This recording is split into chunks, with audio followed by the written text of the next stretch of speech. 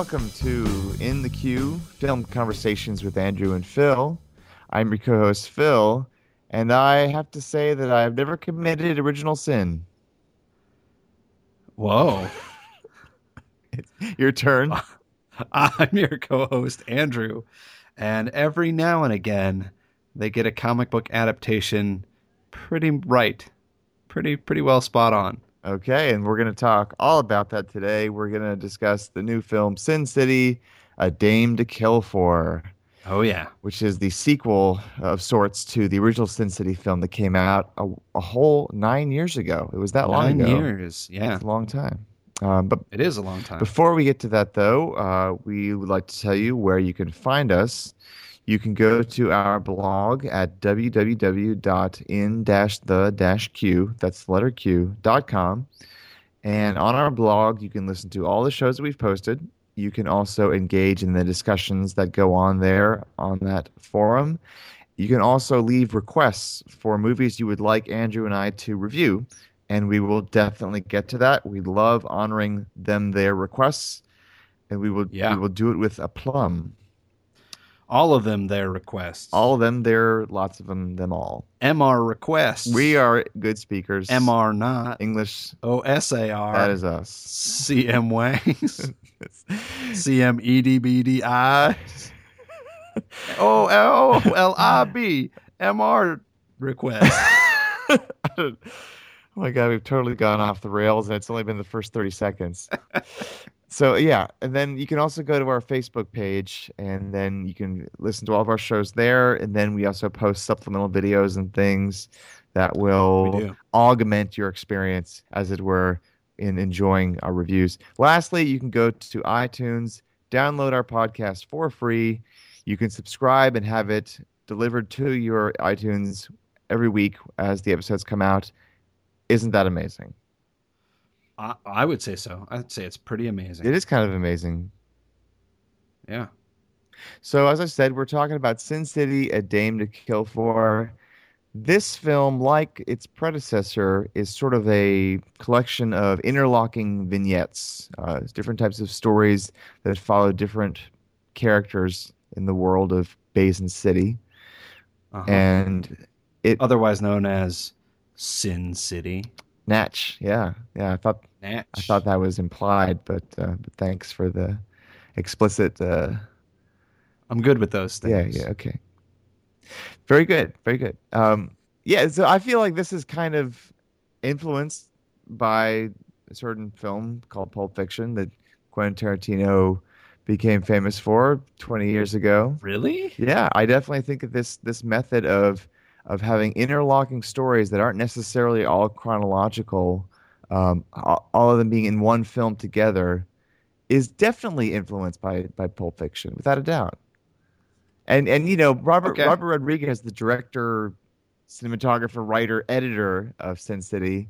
Writer of songs that Steven Tyler sings over the end credits. Yeah, and he's good buds with Tarantino. Tarantino actually directed some portions of the first Sin City film. So yeah, One scene with Benicio del Toro That's- in the front seat of a car. that's right. Yeah, and so I His neck hanging open. I definitely think that these guys, they've influenced one another. Oh yeah, I agree with Not that. not to say that the comic book didn't influence this a great deal. I know that it Which I would say was more influential. This is the reason that I was surprised by right, and I think your I statement. think I picked up on that because I'm actually not a fan of the comic. I've never read the comic. I was Uh, coming at this movie just as a film with no no prior knowledge of the source material. no knowledge, admittedly so, no knowledge of the actual comic book. Although I did Fair enough. I recognize Frank Miller, his cameos in this film. Yes, Yes, very brief. very brief, yeah.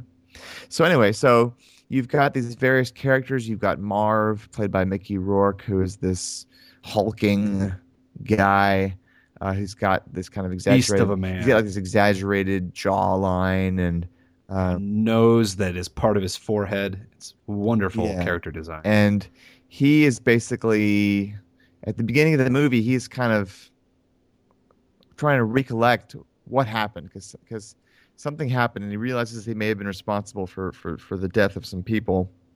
And when the movie begins, that launches into Sin City's world, Yep. And It sets the stage, if you it will. sets the stage. Also, from a landscape point of view too. I mean, you can't help but sort of feel like they're evoking Los Angeles in some ways Of with course. the geography of this of the terrain where like there's like a Rodeo Drive esque road that winds around the hills and then you look down into the valley. Um, but so you've got other characters like Josh Brolin and Joseph Joseph Gordon-Levitt, Gordon-Levitt, and then Jessica Jessica Alba. Alba pops in there, and then there's the titular Dame to Kill For is Ava Green, who is as I was saying to Andrew before we started recording, a classic Black Widow character. She Yes. is Very, very noir character. very dark, manipulative, evil, cold-hearted, and incredibly sexy and sexual. She gets naked a lot. It's done tastefully. The photography is very tasteful and makes it even sexier. But but sort of to give you an idea of the story, there's a lot of death. There's a lot of killing, A lot of a lot of violence. violence. In three words: revenge, revenge, revenge. Yeah. That is That basically, would cover the major themes of all three of the major storylines in this. yep. That to me, that's what I gleaned from watching this film. The philosophy of this film is it's all about revenge, retribution, getting what's yours and making the people who made you pay in return, and make them pay Indeed. even harder, make them pay with their lives. Um, and Or sometimes with your own life. yeah, Without giving any spoilers. true. That has happened. That's almost refreshing when that happens because it's different. It is. It's It it's is. something that's out of the mold of what we've already been watching. It's Uh, true. so let's talk a little bit about the style of Sin City, and I am fairly unaware of sort of the technical aspects of how they pulled this film off, other than just basic green screen and color It's a big correction. green warehouse in Austin, Texas. That's all you need to know. Yeah, so as we mentioned, Robert Rodriguez, who started his career as a jack of all trades on his film El Mariachi, he Yes. literally did everything on that movie, and he wrote a book about it too. So Called Rebel Without a yeah, and I Crew read that book. that I would recommend reading. It's a really great book about sort of indie filmmaking. It's like his journal as when he was making the picture. And Yeah. he's an inspiring figure, and I absolutely delight to the look of this movie as I did to the previous Sin City film. Um, but I feel like it wears thin when we see the same thing more than once. Now, I'll give you an example. Okay, so when Marv's segment opens the film, and Yep. it's this really gritty narration that we hear his words as we see his face and we see him move Yep. around, and we're thinking this is his inner monologue, and I love that. And Marv is out for revenge. Okay, and he's driving through these like high contrast black and white streets, and it's raining and he's smoking, and there's all kinds of interesting texture and light, and just the quality of the image is beautiful, and it's like it's you don't see it in any other film the way that I'm sure that it's video, but I don't know much more beyond that. and Yeah. and then it gets to Josh Brolin's segment, and it's like basically the same type of thing, like we hear his narration, we see him going on some kind of a revenge mission, and I was thinking like, well, this is not when you take away the substance and you're left just with the style, it gets boring. Like Uh, the style is not enough. It's got to be the writing has to be inventive. The writing has to be new. And well, I disagree. I disagree. yeah, well, let's hear it. I think that the style is more than enough to carry this because the style is sort of what this is. I feel like Sin City, it's very true to the source material. Hmm. This one less so than the first one because this one had a couple of segments that were written specifically for this film. They didn't come directly from one of the comic books, but they were in keeping with the feel and attitude of the comic books. The first Sin City was ripped directly out of the comic book. And I mean, the comic book was basically a storyboard for the film. Shot for shot, you could take a panel from the comic book, compare it to a shot in the film, and they would be identical, which I thought was truly amazing. And something that I really loved when Robert Rodriguez did this. If you listen to the podcast, you know that I am not a big fan of green screen special effects, and I'm not a big fan of ostentatious special effects. But these films pull it off in such an assured and stylishly coherent way, in a way that other films like this, like the Superman movies or really any Zack Snyder film, 300 or any of those movies like that, or even movies like Sky Captain and the World of Tomorrow, which was sort of the big like movie that started this whole green screen revolution. All of those don't have the sort of level of commitment to the style that this does, because Robert Rodriguez is nothing if not an absolutely assured filmmaker. It seems like he never questions a choice that he makes, and there's something very nice and very refreshing about that. But I also think that these films, these Sin City films, and this one is no exception, are really kind of a condensed, hyper stylized, hyper modernized version of the film noirs of the 40s and 50s. It really feels like they took all of the elements and condensed them down into this like really hyper concentrated version of it. So these sort of gruff, emotionless narration are straight out of movies like Double Indemnity. It's not unfamiliar to those of us who are in love with film noir. And this is film noir for the 21st century. I mean, I feel like it's so knowledgeable about and in love with the kind of source for it that the style propels the film forward. It gives it so much forward momentum that I never find myself getting bored. I never find myself being uninterested. I was on the edge of my seat the entire time. I enjoyed every second of the film. I thought that it was just spectacular. I loved it. Wow. Well, that's quite a passionate defense of that film. I feel your enthusiasm, and I want to be there with you on the same page regarding this movie. Believe me. Because there were times when I absolutely was really captivated, but then there are other times when I thought, I think I'm onto this movie. I think I know what the philosophy of this film is, and it's just empty. It's just empty killing. And even old classic film noirs, even Double Indemnity or a handful of other ones like Out of the Past or Maltese Falcon or any other ones like that is like. Maybe the reason why you're saying this is a 21st century update is it partially because now here we are in the 21st century, we can show tremendous graphic violence and brutality, which makes up nearly every act in Sin City. A Damned to Kill For is an act of violence. It's all all brutal violence, and is that taking the place of intelligent situations and dialogue? I mean, the dialogue in Sin City is intentionally cheesy. I get it.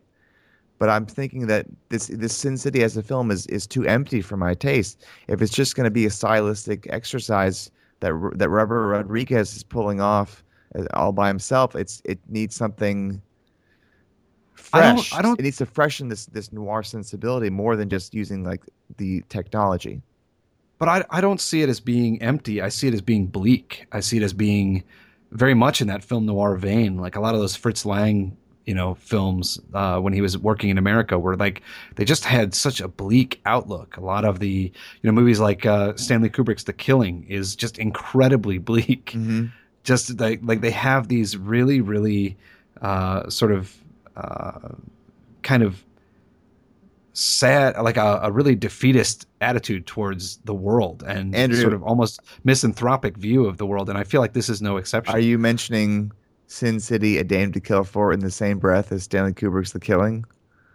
Yeah. Wow. Yeah, without question. It's in the same vein. It's a film noir. Stanley The Killing is one of the great film noirs. Uh-huh. There's no question about it, and it belongs in that same list as Double Indemnity and Maltese Falcon and all of those. And or even if you want to talk about something like Pick Up on South Street, which is a Sam Fuller's Right. great film noir. Like they none of them are, they all follow these people who are, on the dark side of humanity, and things don't go well for them. These are movies that didn't have happy endings. These are movies that did not work out well for the protagonist. Mm-hmm. And so that, to me, I mean, this is in keeping with that. It's kind of a misanthropic tale.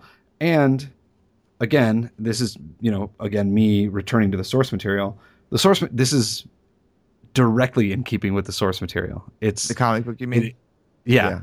Yeah, the comic book is this hyper violent, and it is this sort of nihilistic.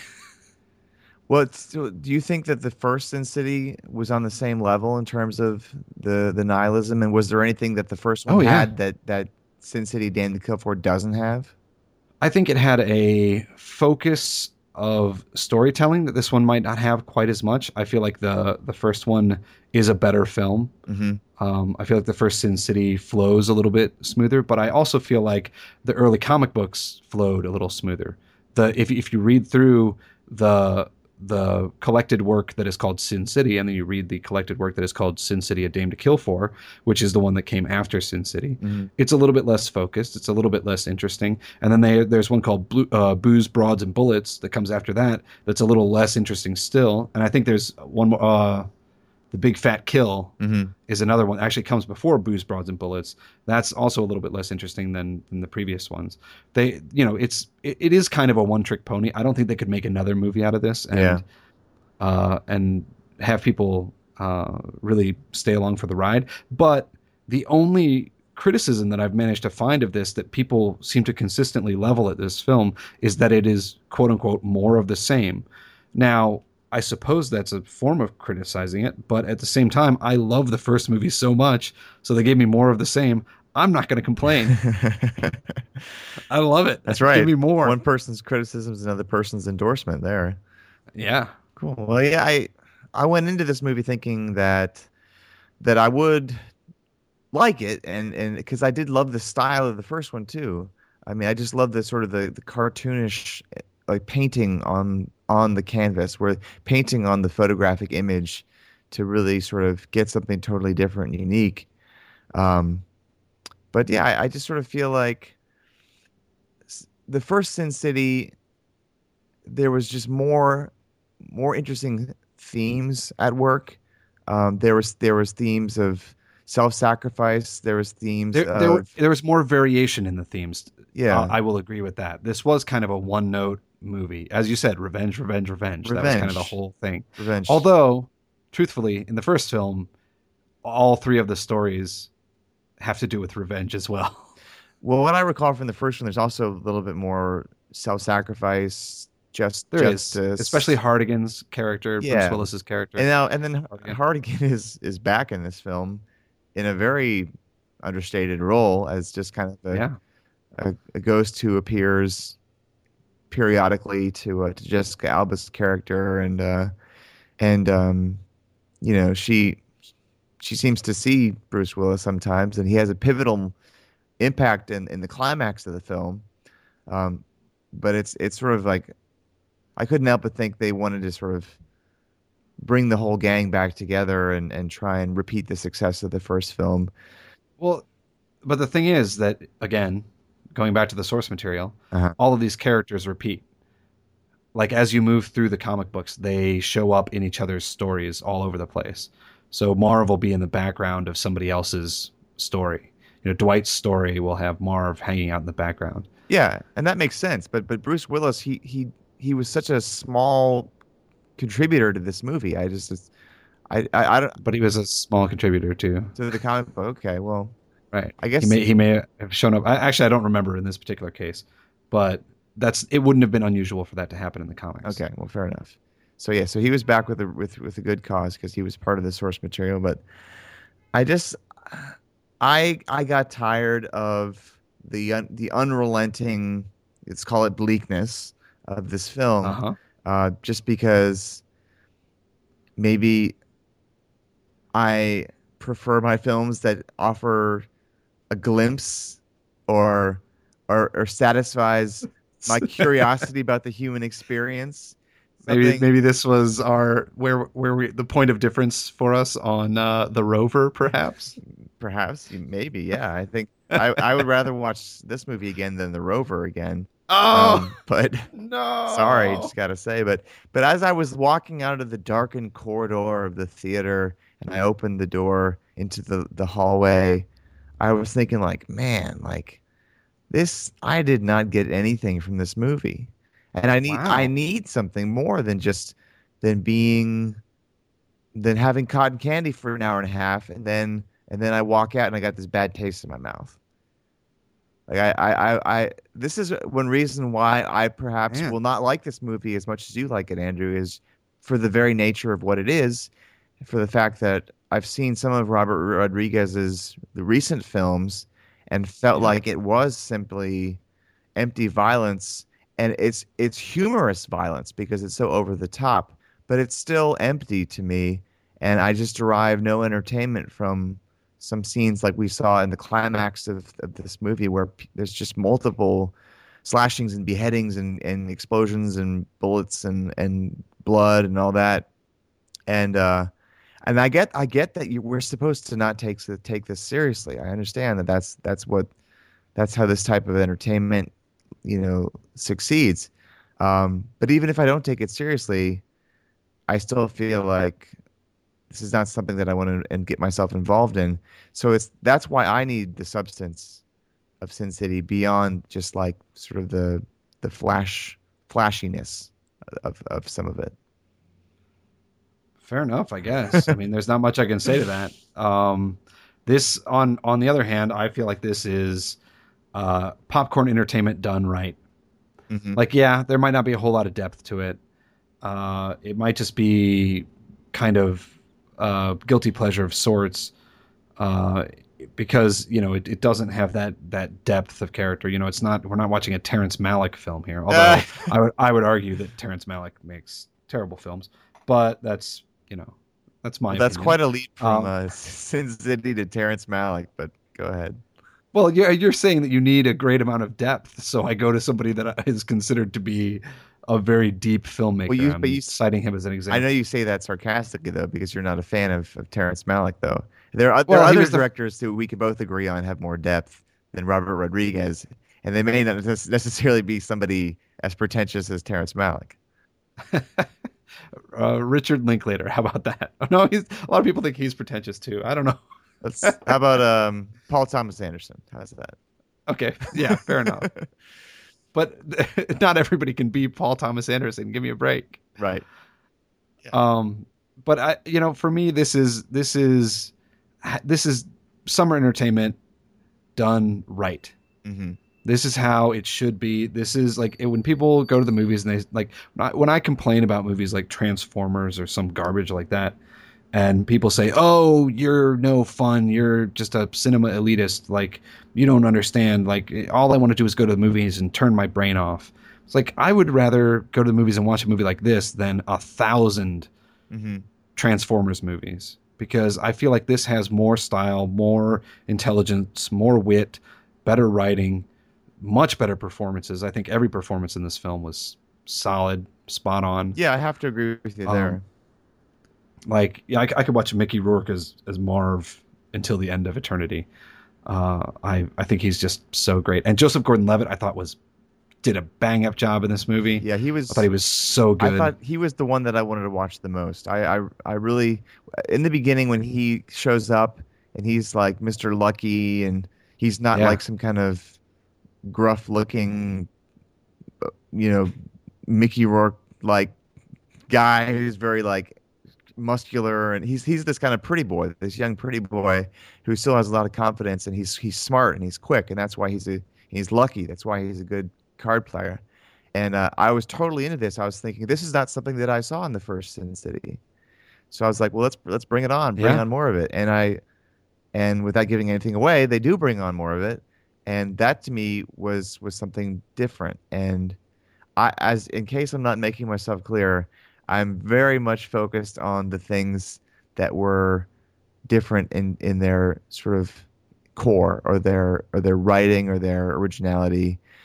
Marv's story, for example, as the movie went on, I felt like, okay, I get what Marv's all about. I know exactly what's going to happen. He's going to win all of his fights, and there's no more suspense there. Maybe at that point would be a time to sit back and look at the production and be like, oh, the special effects here are very impressive. But to quote George Lucas, who's not always right, he did say once that a special effect without a story is a pretty boring thing. Oh man. Yeah, I cannot agree with that. Like saying that there is no story in this is just patently false. Like that's a misinterpretation of the entire film if that's what you're The saying. story is revenge, revenge, revenge. Yeah, but there are intricacies to each of those revenge tales that are interesting and compelling and you know, fun and drive the movie forward. Like you said yourself that Ava Green plays this classic Black Widow character. Yeah, well, there's a reason that you perceive her as such. That's because the story presents her that way. Like you wouldn't have said that if they hadn't painted a beautiful picture of her as exactly that. And the only way that you can do that is through the way that she treats the men around her and what happens to them and how you perceive them. And that is the story. Yeah.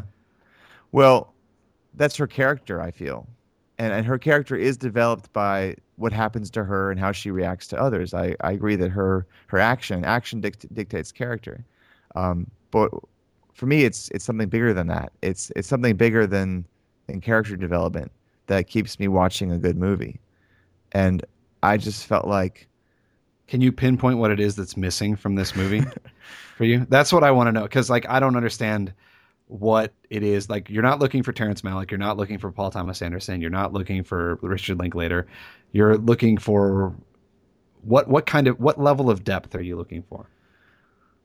well, it's kind of hard to quantify that right now in terms of what I'm not getting from Sin City. I can tell you what I liked, and maybe that will lead me to what I was missing.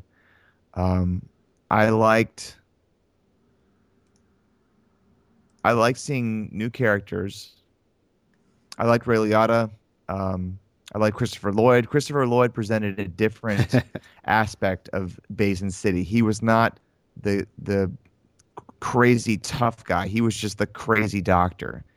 And that Right. was refreshing to me because everybody in this comic book world has got to be super tough and super masculine and super badass and always, be around killing people or planning on killing people. And Christopher Lloyd he's something totally different than that. He is, and what a unique choice for the role. I mean, kudos Yeah. for Oh yeah. to bring Christopher Lloyd back with this type of character. And I would have liked to see. Let's see what else. One thing else that I liked while we're on it is the detectives who were sort of researching the crime, and one of Yeah. them one of Yeah. them started to fall for Ava Green. That was different. I guess Yeah, but maybe. that's part of her story though, is what I'm saying. And what happens to the detectives as a result of involving themselves in her life is part of her story. And if you found that compelling, then you found that story compelling. Well, you're talking about that story. This is a compendium of different stories. Would you agree? This one film. Yeah, it's three vignettes. Yeah. It's like if I went and watched the movie Three Extremes or watched a bunch of episodes of Tales from the Crypt or something like Right. that. And so there are three stories in one movie, and the characters overlap. And I just felt like it's to summarize that as best as I can in the limited amount of time that we have also to talk about Yeah. this is basically I wanted to see different facets of Basin City other than just uh, you did me wrong, I'm going to kill you, or I will track you down and kill you.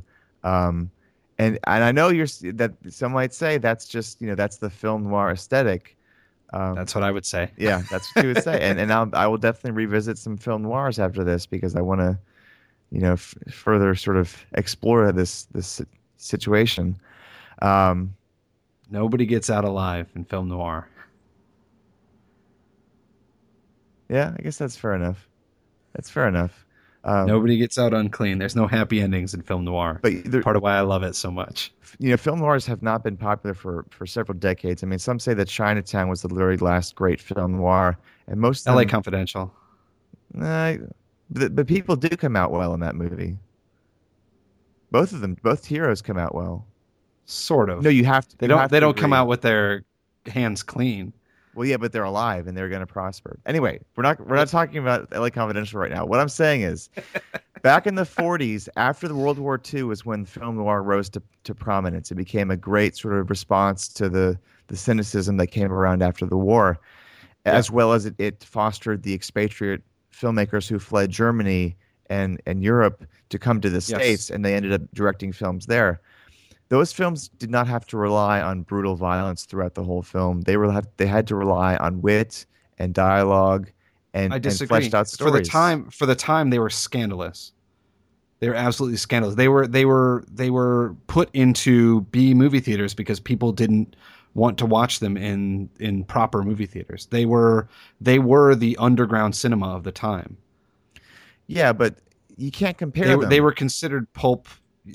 They were considered pulp films, not fit for regular human consumption. If you look at the amount of screen time of violent scenes in a film noir from the 40s, it's going to be far fewer than if you look at the same amount of killings. But the Hays in Code Sin was City. still in effect. I mean, come on. No, the Hays Code. Oh, okay, yes, the Hays Code was in effect. Yes, that's right. It did go into effect before film noir started, but they still had to write better films. I mean, do you think that Double Indemnity is a better written film than Sin City? Yes, I would agree with that. But as I said, this is like a condensed. It's like the Cliff Notes version of all of film noirdom. Mm-hmm. So it's one big homage. Is that what you're saying? Yeah, essentially, yeah. And the comic books were an homage as well. Okay, well, I believe it. I'm sure that the comic books were, and I'm sure that this film is very true to the visuals of the comic and the feel of the comic. I just felt like, as I've said, you needed more. I needed more, and I didn't get it from Sin City, A Dame to Kill For, but I can respect the artistry of the way it was made. I respect Robert Rodriguez, the quadruple or quintuple threat that he is. He was even the visual effects supervisor on this, and I saw his name. I think I counted it like 8 or 9 times in the credits. Right, and then I also have to admit that I did enjoy seeing the gorgeously stylized women in this movie, who are very alluring and attractive, and I definitely enjoyed that part as well, especially the delectable Black Widow Ava Green. Yes. So I think you probably get a good idea of where we stand on this. Phil didn't like it so much, needed more from it. I loved it. And continue to love it. Love the first one too. One of our increasing number of disagreements on this podcast. You're tearing me apart. We're tearing me apart. Join us on our next episode when we will be taking on another listener suggestion. This one from Christy in Boston. It's a little cult classic known as Office Space. One of the great comedies of the 90s. Yeah. I think most people would say. Well, don't tip your hand too soon in advance, Andrew. I'm just saying that is what most people would say about it. Most I don't people? think that's arguable. Yeah. Yeah. So please join us for that, and we will see you next time. Have a good one.